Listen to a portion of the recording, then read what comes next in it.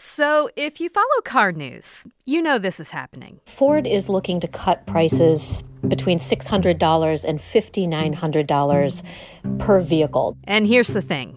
Ford is losing money in order to go toe-to-toe with the electric car behemoth, Tesla. Why is Ford doing this? Well, it's complicated. And it's not so much about moving cars off the lot as it is about improving market share and building toward an electric future. Today, the future of electric vehicles in a rapidly changing market. This is Stateside. I'm April Baer. Later in the pod, we'll talk about how EV drivers share the burden of costs to maintain the roads that everybody drives on, while the rest of the gas-guzzling vehicles pay taxes at the pump.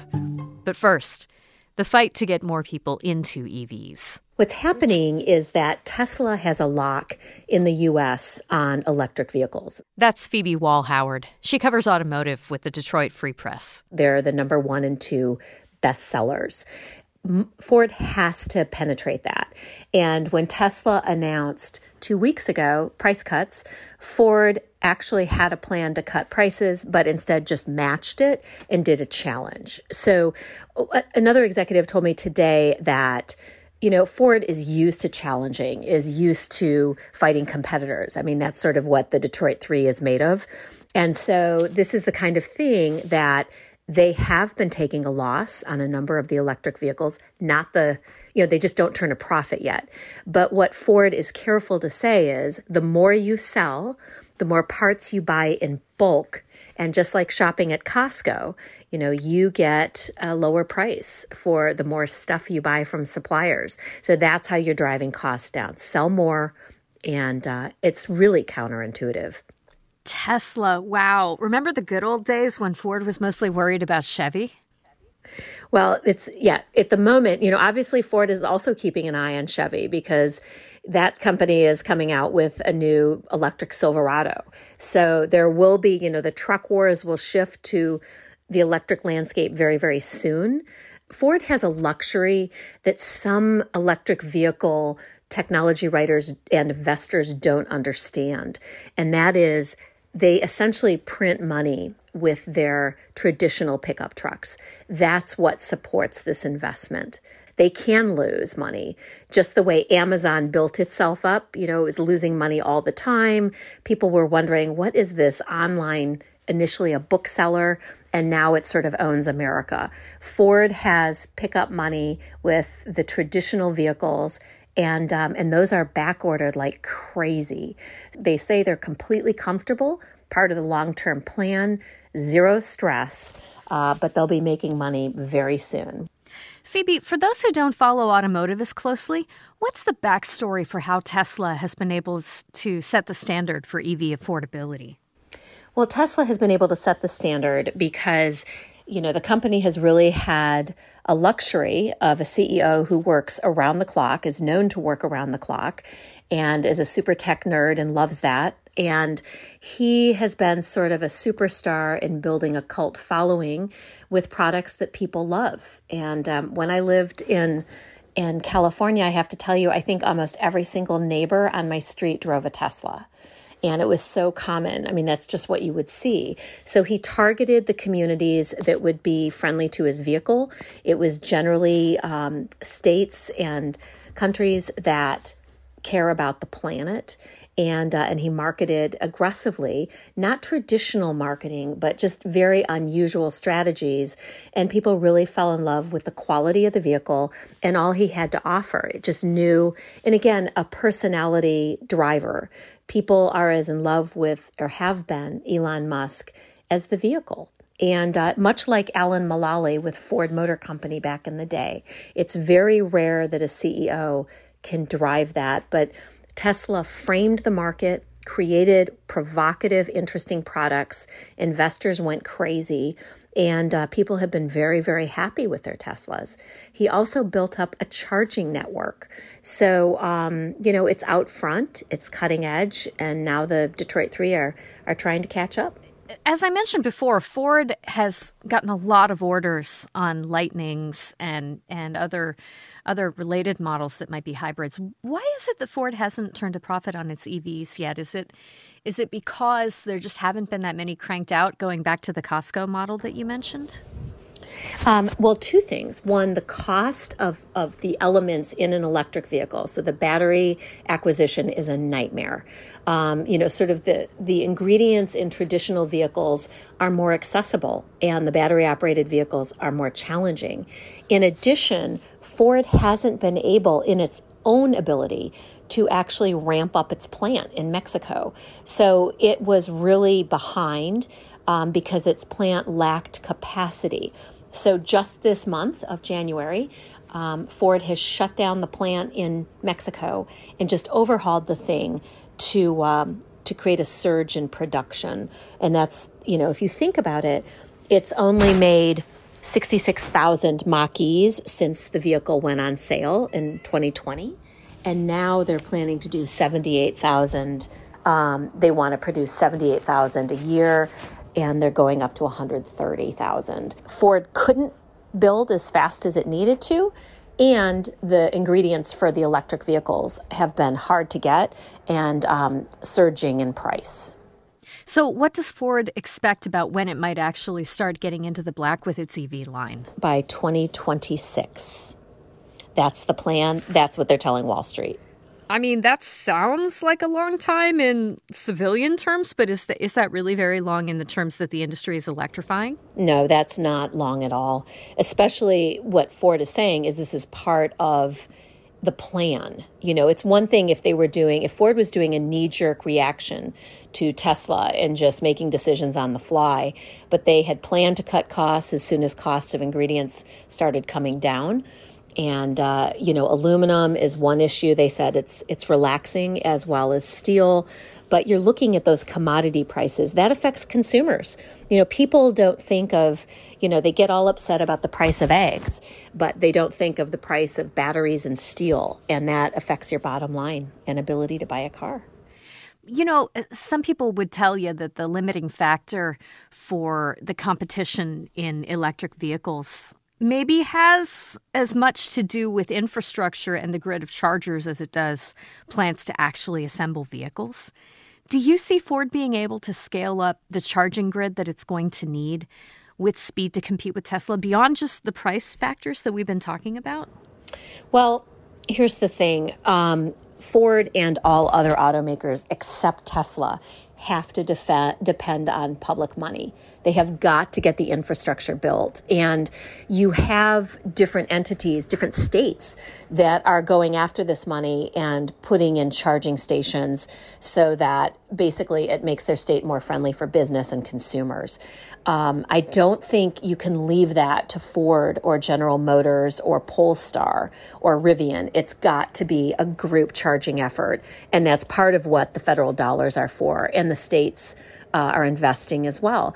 You've got small towns. I know in Michigan, there's one small town that went after public money to put in charging stations, realizing people would reroute their destination to go through this small town and stop to charge and shop a little bit. I mean, there's so many remarkable things happening at the same time here with the industry building the airplane while they're flying it for EVs and hybrids.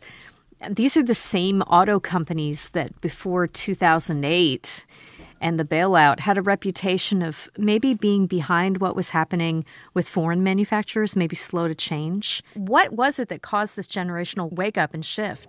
The issue is you've got certain investors and business people, big money people who want this push in this direction. And then politically with the Biden administration and some of the bipartisan legislation, this has moved things dramatically. Whether it's Tesla or Ford and other automakers, they will say these federal dollars will make a huge difference. Elon Musk was just at the White House meeting with the president. So this is an ongoing discussion. Ron DeSantis in Florida, big Republican, he's been supportive of electric vehicles. You have major donors in politics who like this direction. So I think you have big money, combined with people who are, climate change activists. So you sort of have different ends of the spectrum. I think that's what pushed it. There absolutely were people who were saying that the industry was moving too fast on this. At the same time, it's so interesting watching the strong demand that consumers still seem to have for some of the newer models that are coming out, with the understanding that it's the top end of the market. Phoebe, where do you think we are in terms of consumer demand, and whether what the companies are making are in step with what people, the average buyer wants? Well, I think that's a really important point. Toyota has expressed concern and, urged people to be cautious. That Toyota has said, electric vehicles are good and hybrid vehicles are really good, that there should be a mix and that's better for everyone. In terms of adoption, I talk to people every day who are excited and also alarmed. They do not want to be forced. They're concerned. They want to learn more about how electric vehicles do in the cold and if people feel comfortable and safe. So the more people adopt, the more calm people are. We're seeing that people are saving money on what would be fuel costs in a big way, and also repair. That people who have these vehicles, electric vehicles, do not spend money on repairs as others do. So, we have to watch closely, but it's moving so quickly. We need to take a quick break. We'll talk about how all these electric vehicles that Ford and Tesla would like to see on the road are going to pay to maintain the roads in a minute. Be right back. Support for Michigan Public's Stateside podcast comes from Lake Trust Credit Union, working to empower financial well-being for Michigan consumers, businesses, and communities. Committed to financial solutions and advice to support people and families. More information at laketrust.org. Support for the Stateside podcast comes from Kalamazoo College, offering a personalized education that combines critical thinking, curiosity, and creativity. Committed to preparing students for meaningful careers that make a positive impact on the world. More at kzoo.edu.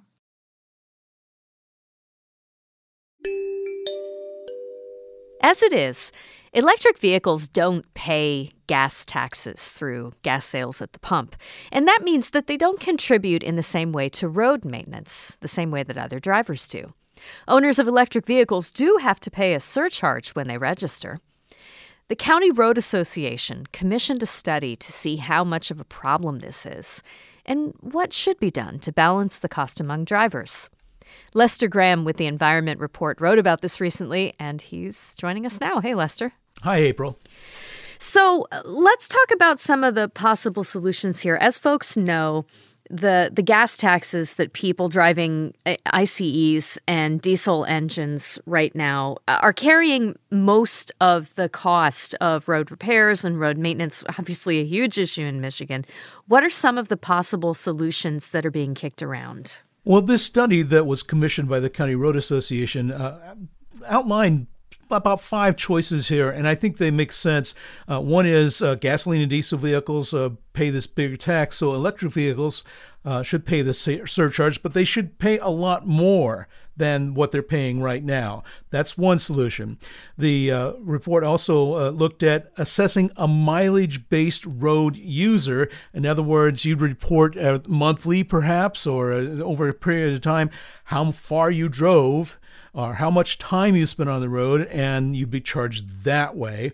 There's also the just charging by miles driven. That's called the VMT, and there's a couple of ways that can work. A flat rate, kind of like what we were just talking about. Drivers pay a set fee of miles traveled, regardless of where and when they drive.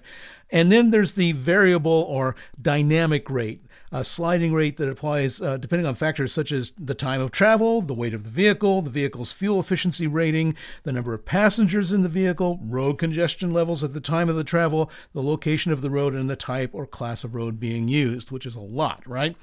The other is reporting mileage at registration. Per kilowatt hours is one that was brought up. And then toll roads. Ha ha ha, everybody's favorite subject. It seems like the technology has really come a long way in the conversation. There are some things that are now possible that might not have been 20 years ago. Folks who are just now getting into a new or used EV or hybrid have no doubt noticed that they're paying, the registration fees are a little bit higher, surcharges, et cetera, are now part of the picture. But Lester, I'm assuming that the revenue that is currently collected isn't enough to backfill what's lost in gas taxes when someone drives an EV or a hybrid? Well, the internal combustion engine vehicles pay at the pump a certain amount for state tax and a certain amount for federal tax. That goes to roads. Right now, the surcharge on electric vehicles is competitive with just the state tax alone. And different figures, different calculations say they're paying more or they're paying less. It depends on who you ask and how they calculated the figures. At any rate, the whole missing chunk of that is the federal tax, which is important. So what do? I mean, you pick one of these other 5 choices to make sure that we get both the state tax and federal tax revenue to keep the roads up? Right. Well, what is the fairest way to assess a road use tax on electric vehicles? Yeah, that depends on who you ask. I talked to a guy named Charles Griffith. He's with the Ecology Center, and he co-authored a report on the issue. And that report recommended a vehicle miles traveled plan, a VMT as they call it, that would charge more to heavier, less efficient vehicles. But if that had to be paid, let's say annually, that could be a hefty amount. You pay your taxes if you're driving a gasoline car every time you fill the tank, right? It's paid right there at the pump. But if you had to pay all of that at the end of the year, that could be a pretty hefty bill. Sure. I can imagine that would not be a very popular addition to the state's policy menu. What about some of the other proposals? I also talked to a guy named John DeChico. He's a retired University of Michigan research professor, and he studies this kind of stuff. He favors the per kilowatt hour fee, which he says can be just part of your utility bill, like other taxes are. He said smart meters can be used to sort out the electricity that's needed for home and that's charging the car. Also, it would mean bigger, less efficient vehicles would pay more tax because they use more electricity. So, for instance, your Ford F-150 Lightning would end up paying more than a smaller, lighter Tesla Model 3. And it also works well with hybrids. Now, keep in mind, hybrids do burn gasoline, so they do pay some taxes, and they also use electricity. A mileage tax would be unfair to them, so this idea of paying kilowatt per hour is a little more fair for them. I'm trying to think about what the kilowatt hour mechanism might look like. I mean, would it necessarily be something that would be attached to chargers, or is this something that they could figure out via distance by, tracking smartphones of the drivers of these vehicles? Yeah, no, they are telling me, and I haven't researched this thoroughly, that a lot of these chargers are like your smart meter that measures your electricity and knows what appliances are going, right? So it could be separated out as a specific charge and specifically taxed on your vehicle, because it would be smart enough to know that that's coming from the charger you have in your home, or likewise, when you're charging it in a public charger, it would also assess that tax.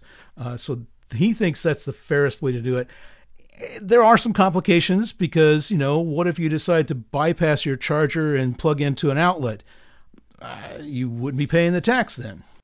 I mean, is there any likelihood that the state or the federal government, for that matter, is going to move soon on any of this? Well, they're going to have to start talking about it because the outcry is they're not paying their fair share. Now, they've been talking about this for a while, and it's a small percentage of electric cars that are on the road, but that grows every year. And, in 10, 15, 20 years, it's going to mean a lot of money. Right now, it's really not that big of a deal. But we've got to find a way. We've got to find a solution before we're trying to play catch up. And since Michigan needs road money really, really badly right now, they're trying to find out how they can do this, how they can fix this. Lester, is there any aspect of this beyond just road money that if it's not part of the discussion now, maybe should be going forward? Yeah, one of the things that's not really being talked about is what the economists call externalities. Gas and diesel vehicles pollute, including greenhouse gases. There are costs to society and healthcare costs, damage from climate change. And as I noted in my piece, the advantage of electric vehicles, especially if they're powered by renewable energy, is that those costs to society could end. And that's the Stateside Podcast for today. I'm April Baer. You can find full Stateside episodes at michiganradio.org. Today's pod was produced by Rachel Ishikawa. Other producers on our show are Mike Blank, Ronia Cabansag, Mercedes Mejia, and April Van Buren. Our executive producer is Laura Weber Davis. Music for the podcast comes from Blue Dot Sessions. It's good to have you with us. We'll be back in your feeds tomorrow. Till then, bye-bye.